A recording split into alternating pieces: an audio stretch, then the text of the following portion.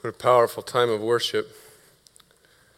I sympathize, and I hear you, Josh. Come here.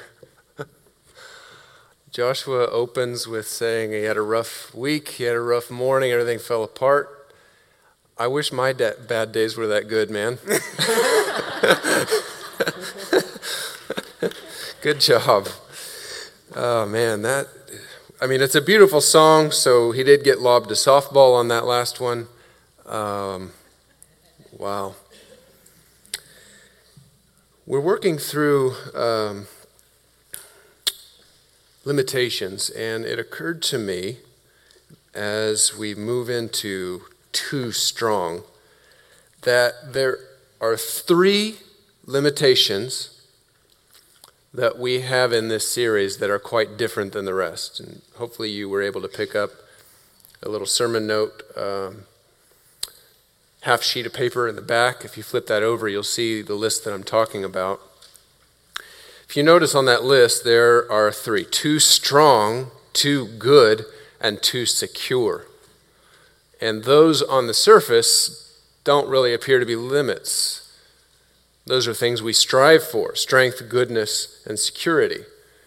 And yet we find them here. And I mentioned to you, a couple weeks ago, that there are limits in both extremes.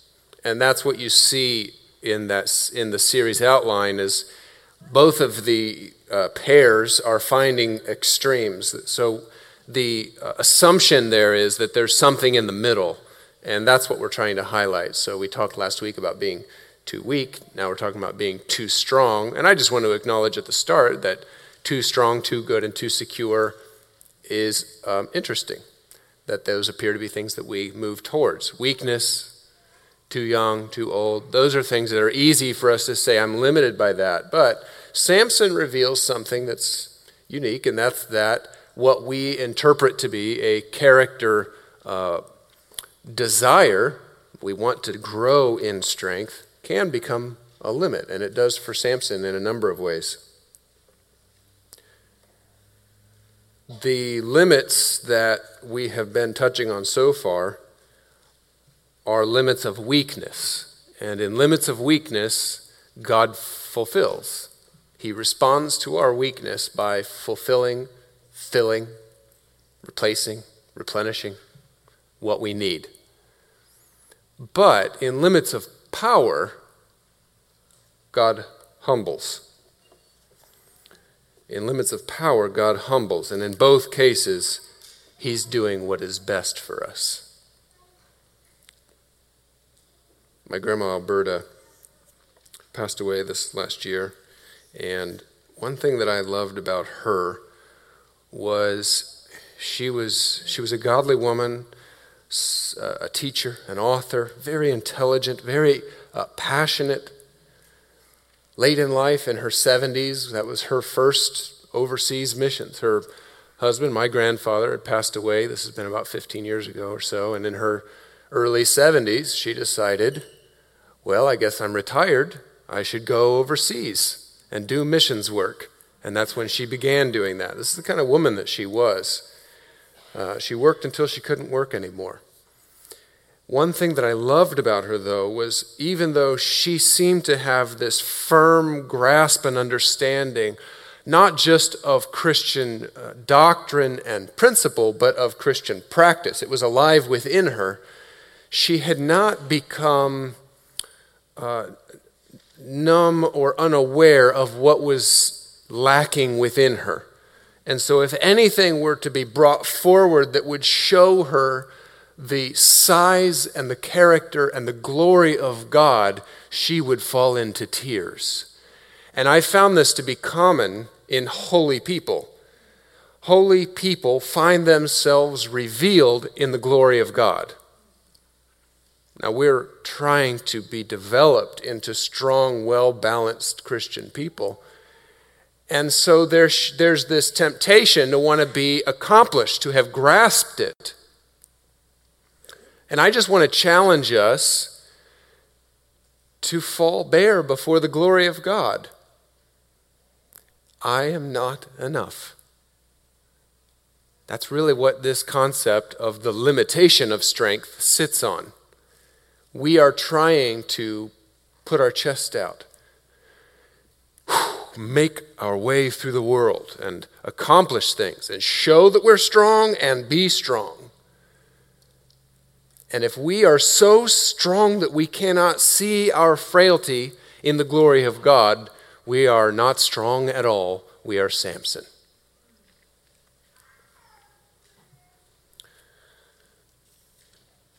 I'm referring throughout the sermon to the entirety of the story of Samson, which is chapters 13, 14, 15, and 16 of the book of Judges.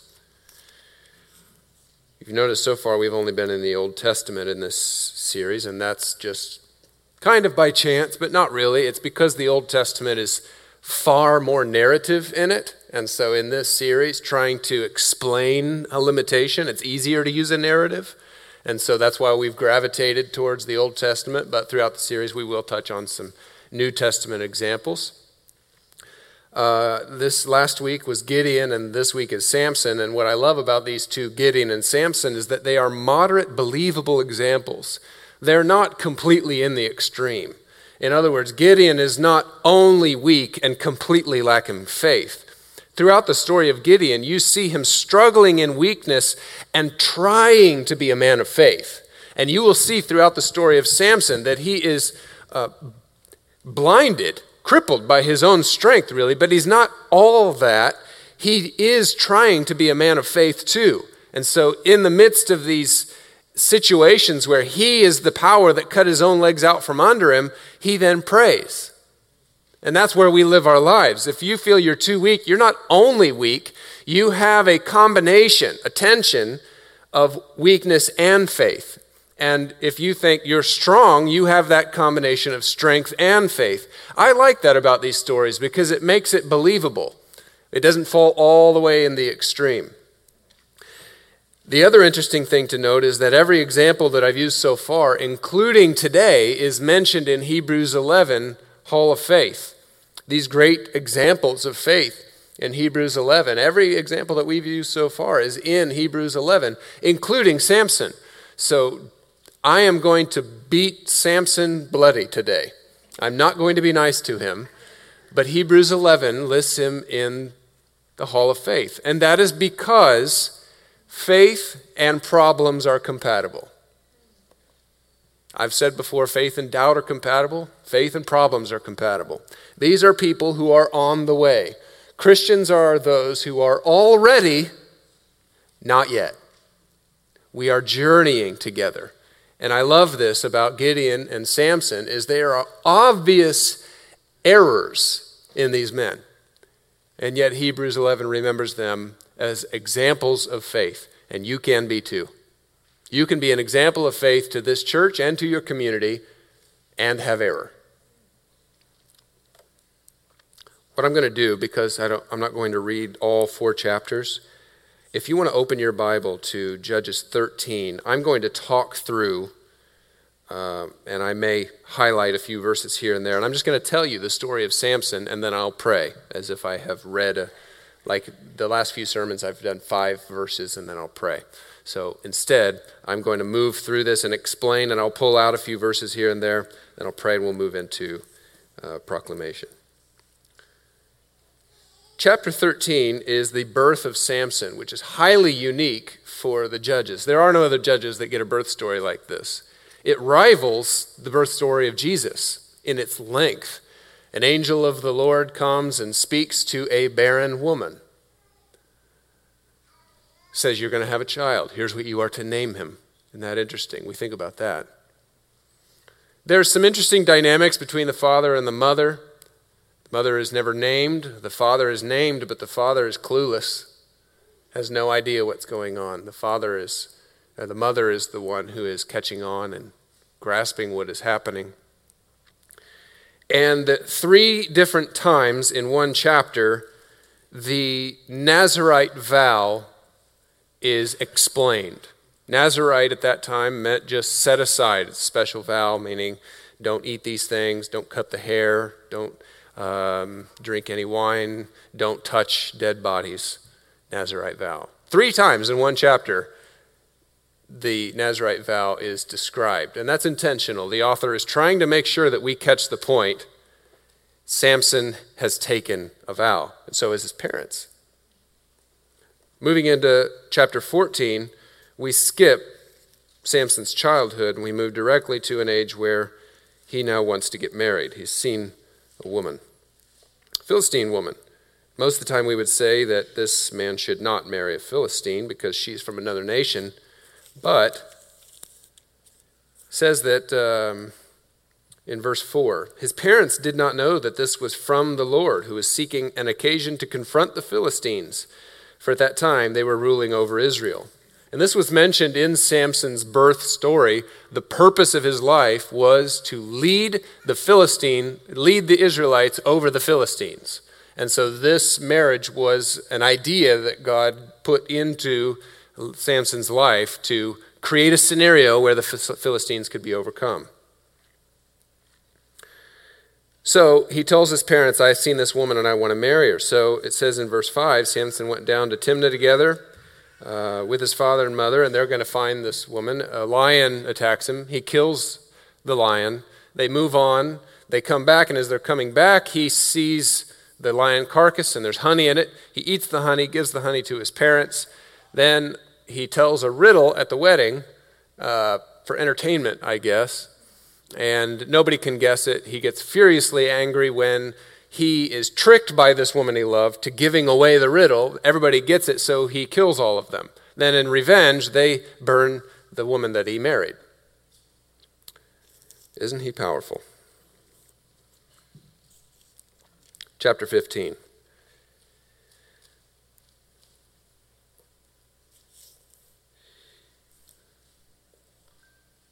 Chapter 16, he sleeps with a prostitute. Then he falls in love with Delilah, and it says nowhere that Delilah fell in love with him. Instead, the Philistines are still angry, so they plot against him, and Delilah is used as a snare or a trap to defeat him. And he is so overcome with his own strength, he can't even figure it out. In fact, he jokes with him. He jokes. She's trying to find out what makes him strong, and he jokes around with them, not even occurring to him that if he were to tell them, why do you think they want to know? Sure enough, he tells her. Verse 17 of chapter 16. So he told her everything. No razor's ever been used on my head because I've been a Nazirite dedicated to God from my mother's womb. If my head were shaved, my strength would leave me and I would become as weak as any other man. So they cut his hair. He had no strength. He became a circus attraction. And in the very end of his life, he was brought in to perform. And in this odd cooperation between broken strong man and his faith and God's desire to still do something with his life, the blinded Samson pushes down the pillars because the Spirit of the Lord gave him strength again, and it killed many Philistine leaders and himself. The end.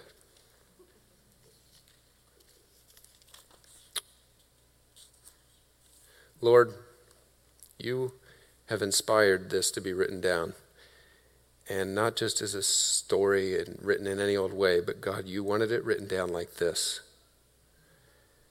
Now help us to speak and hear and receive and think and consider. Help us to soak it in. Teach us this morning. We give this to you. Amen. You see in your notes that I've changed the way that the notes are formatted, and I'm trying to figure out how to do this because last week I felt like the structure of the service could be better, and the notes were there was a lot, and there was stuff up here, and so I was preaching and watching. Wow, we have a lot of things that are going on everywhere, a lot of information. So trying to simplify it down and find a good pace and rhythm together. The reason that the notes are structured the way that they are is just to give you the very basic, these are the things we're hitting, and then a space for you to write down whatever thoughts you think are important. I don't want to prescript what I think the Holy Spirit should say to you. I'll just let you know kind of the outline of the sermon, and then if there's something the Holy Spirit says to you, it's specific for you probably, and so write that down in that empty space. So in those three sections there, we're going to look at three ways that Samson was strong and how Christ does it better.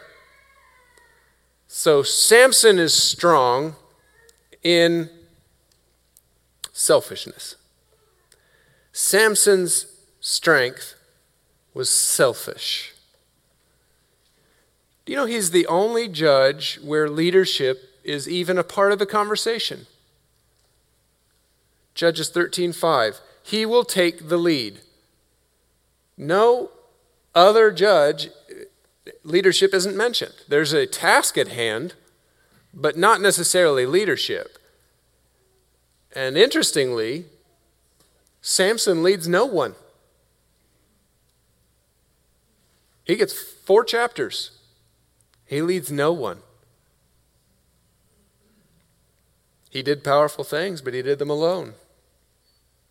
He thought alone. He traveled alone. Wow, he's strong. He has I got it kind of strength. Hey, do you need a hand? No, I got it.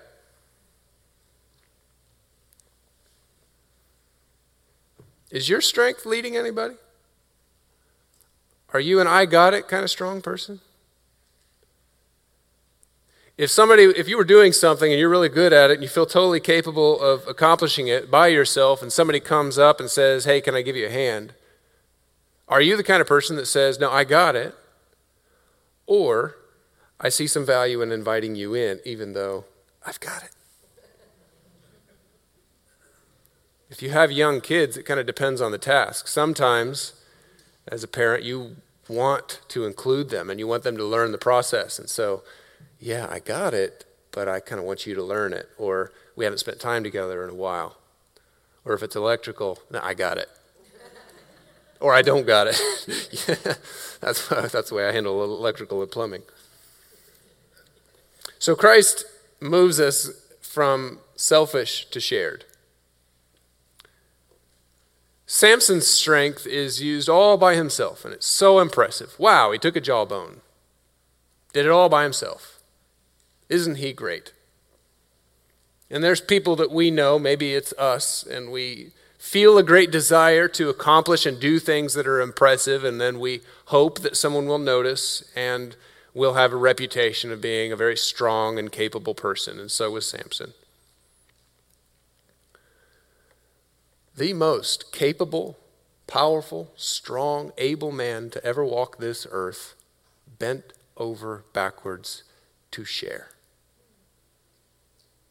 The Son of God himself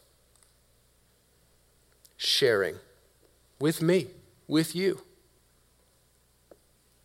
He had access to the highest level of resources.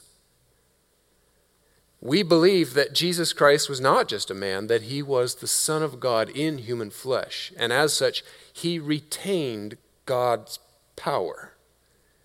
But Philippians 2 tells us, as we remember from our previous series, that he didn't think that his equality with God was something to be used to his own advantage. What do you think about your power? Is it for your advantage? Jesus didn't think so. 1 Corinthians 12:21 and 22 tell us that the eye can't say to the hand, I don't need you. The head can't say to the feet, I don't need you. We have a room full of capable people here. And yet, by Christ's very example, I need you. I need you. There are things that I can do, but I can't do them like I could do them when we do them. I was coming down the stairs, and I looked over the edge, and I saw my daughter Sophie sitting there looking up recipes on my iPad. And she said, Dad, Grandma said that she mentioned her birthday. And Sophie is an empathetic person. And she cared for her grandmother, and she was looking up recipes. She came up with this, what was the name of it? Apple cinnamon cupcakes with cream cheese icing. Whew, and they were good. They were good. We didn't have the ingredients for that. But here is what's beautiful about being strong together. My daughter Sophie came up with an idea, and her capacity to accomplish the idea assumed the resources of her community. Her capacity to accomplish the idea assumed the resources of the whole community, not just what we had in the house. And so that changed the recipe that she chose. She just picked any recipe, knowing whatever I lack, we have it. So she went to the neighbors, knocking on doors to fill what she was lacking, and she made exactly what was needed, and it was delicious. What are you cooking? If all that we think about is what we can do, we have a very small recipe book. If we think about all that we have, even from conception, our ideas are bigger. I have at my house a 1/2 inch masonry bit and a post hole digger. And they aren't mine. They're my neighbors. I moved forward in a project thinking if I don't have it, somebody does. You might be powerful, but I promise we are more powerful. Samson's strong was selfish, but Christ moves us from selfish strength to shared strength. Second, Samson's strength was sensual. Sensual. This is a perverted word in today's society, unfortunately. We have a very sexualized society, so it's slowly stealing some of our language. Sensualized just means that it appeals to the senses. Sight, sound, smell. And boy, Samson loved it. Anything that would touch his senses. He just took it. Sometimes the Bible just, whoosh, by the way, he took a prostitute. Of course he did. He's sensual. By his strength, he appealed to his senses. And if you look in chapter 14, I'm just going to read verses 5 through 9. You remember, he's on his way to show his parents this woman. 14 verses 5 through 9. Samson went down to Timnah together with his father and his mother. As they approached the vineyards of Timnah, suddenly a young lion came roaring toward him. The Spirit of the Lord came powerfully upon him so that he tore the lion apart with his bare hands as he might have torn a young goat. But he told neither his father nor his mother what he had done. And he went down and talked with the woman, and he liked her. Sometime later he went back to marry her. He turned aside to look at the lion's carcass, and in it he saw a swarm of bees and some honey. He scooped out the honey with his hands and ate it as he went along. When he rejoined his parents, he gave them some, and they ate it too. But he didn't tell them he had taken it from the honey from the lion's carcass. I read this week and just started laughing because this is how I know that Samson's in a different league. That the Bible describes, he tore apart the young lion. You know, like you would tear apart a young goat. Wait, what? Like, there was this thing when I was a little kid, I don't know if they still do it, is this group of really powerful men that would go to churches and they would make these biblical examples and do strong things. And one of them was to tear apart a phone book. And we were all, wow, he can tear a phone book in half. I think this is a different kind of man because he tore apart a young lion, like you would tear a goat apart. No, I don't know how you would tear a goat apart. That's gross.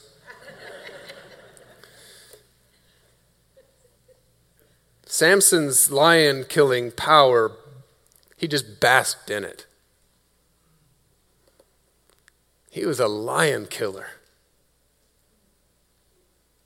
I had some students in my class in Uganda that have grandparents that, in order to prove they were men, they had to go out with a stick that long, pointed on both ends after a lion. I don't know if this is true, by the way. I know that some of my students are watching, and I'm still not sure. They told me that their grandparents would go out and they'd have to find the lion. When the lion tried to bite, you stick the stick in this way. And I feel like you even got me because I just told the congregation this story, and you're probably laughing at me. So I rescind. I don't believe it. It seems ridiculous. But the fact that we even think that how funny that is, and Samson did it. And he knew he could do it. Man, what he could do. And he used his power to care for himself and to comfort himself and to appeal to his senses. Perhaps the most potent of the 3 points against the American life. Using our power to comfort ourselves, to care for ourselves, to protect ourselves, to ensure security, health. How powerful we can be. Our greatest strengths have the potential to harm us. Even our shoes. We have the power to come up with awesome ideas like shoes. They make our feet very weak and very soft. That kind of strength applied throughout life tends to make us very weak and very soft. And so Samson killed the lion, but then when he came back to the lion, he touched a dead body, breaking his Nazirite vow. Wasn't it delicious, though? And he gave it to his parents, causing them to break their vow, and he didn't tell them.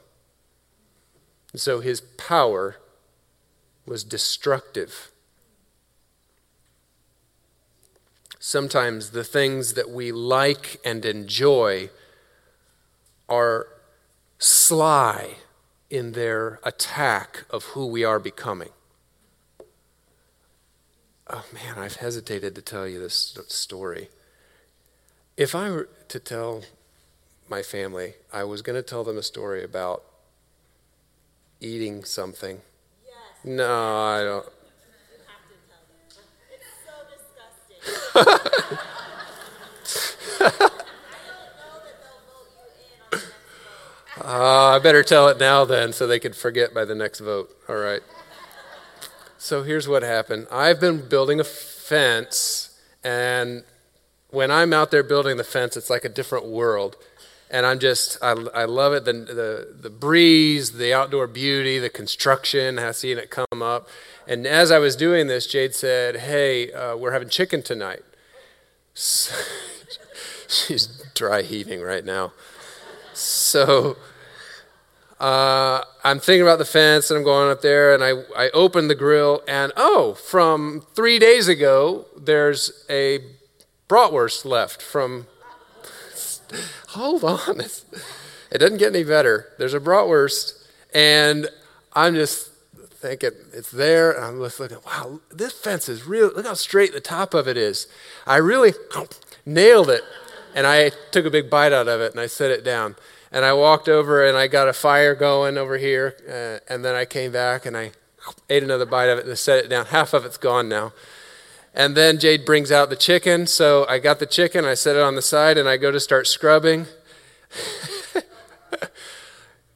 I mean, all over it, they were crawling.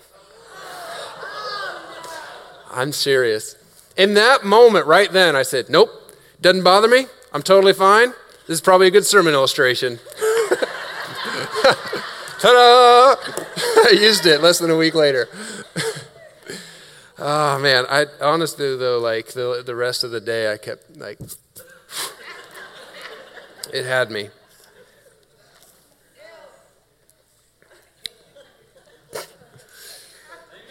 All right, well, I guess that's a low bar. Well, the point is this. We should be impressed that Samson killed a lion. We should be impressed with great caution. Because those things that we have around us are not going to scream out, I'm going to harm you.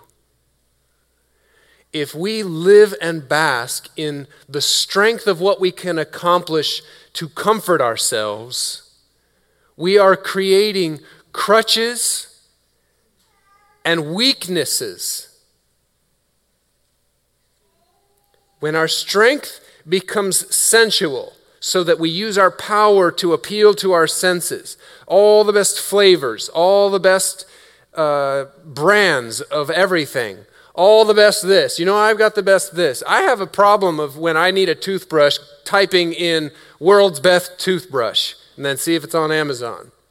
That kind of thing, surrounding ourselves with world's best and thinking, how can I use the strength that I have to make my life the best it can be? That's honey. That's maggots. It's supposed to be. It's a sermon illustration.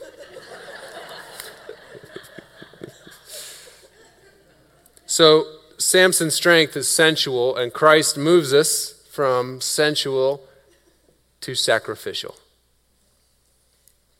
Christ, the Son of God, died for me.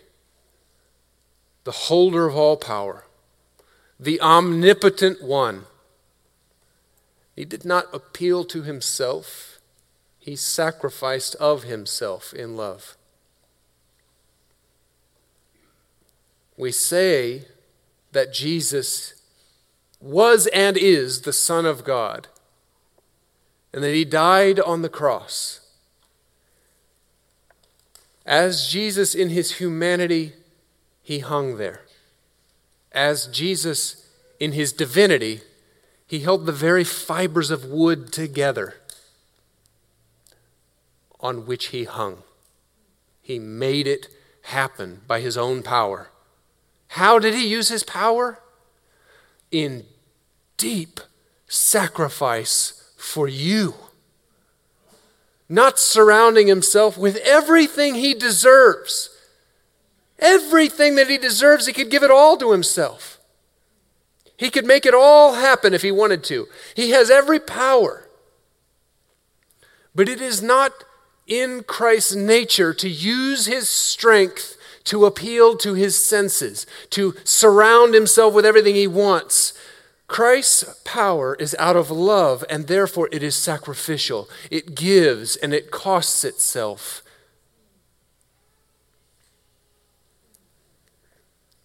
Moving from sensual to sacrificial strength means giving and helping. He did everything for the Father. Philippians 3:10 reminds us, as Paul says, that Paul wants to participate in the sufferings, becoming like him in death. What does your strength want to do? Does your strength want to make your life polished and shiny and perfect? Everything at its highest performing level? How much of your strength sacrifices for someone else who's not quite as strong or who needs your specific skill set and strengths? Samson's strength was selfish. Christ moves us from selfish strength to shared strength. Samson's strength was sensual, and Christ moves us from sensual strength to sacrificial strength. And third, Samson's strength was short-sighted. Yes, these are all S's. A wordsmith kind of a sermon here. Short-sighted. Laughable, the way that he uses his strength. Chapter 14, riddles. Riddles, what is he doing? I don't fully understand why they get so excited and inflamed. I don't think they like being toyed with, these riddles. So strong, he can't even see the bigger picture. He sees the right now. I want to have a fun party. Riddle, ignoring the bigger picture. Chapter 15, he loses his wife over the thing. Chapter 16, apparently losing a wife to joking wasn't enough. He still is so powerful and strong, he repeats his same mistake. A woman trying to get the answer from him, and he plays jokes because nobody can touch Samson. He ignores the bigger picture because his strength is short-sighted. He uses it right now. What is for now? Nearly every decision that Samson makes is short-sighted. Strength, or the desire for strength, often results in now choices because I can. I can. I have the ability to. What are we going to do? I don't know, do whatever you want. We can. Thinking about now, here and now. Didn't even get the big purpose of his life accomplished. All he was supposed to do, I say all, but he had one goal. Lead the Israelites over the Philistines. Didn't do it. 1 Samuel 7:13. So Samuel brought the Philistines under Israel's control. Samson failed. So strong he failed because he played the short game. He won every little battle and lost the big one. The Bible records, so Samuel did it. Because Samson wanted to win now. Couldn't see beyond it. Are you willing to lose now and win later? How many conversations, debates, positions, arguments have you won right now? Congratulations. Frequently, we win now and lose later. Short-sighted strength. Flexing the muscle to make sure everyone knows in the moment, look. Those who have changed history in the name of Jesus have not been short-sighted. Don't be short-sighted in your strength. Be so strong you're willing to lose now.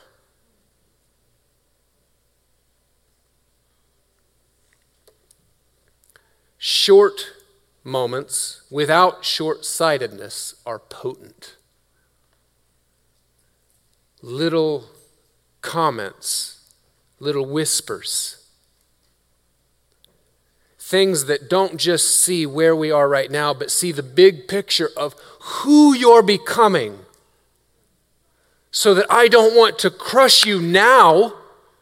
I'm willing to, as far as it appears, lose this conversation to deeply invest in you for the long term. Because maybe maintaining healthy relationship with you for a long time is better than winning over you now time. Samson always won now and failed then.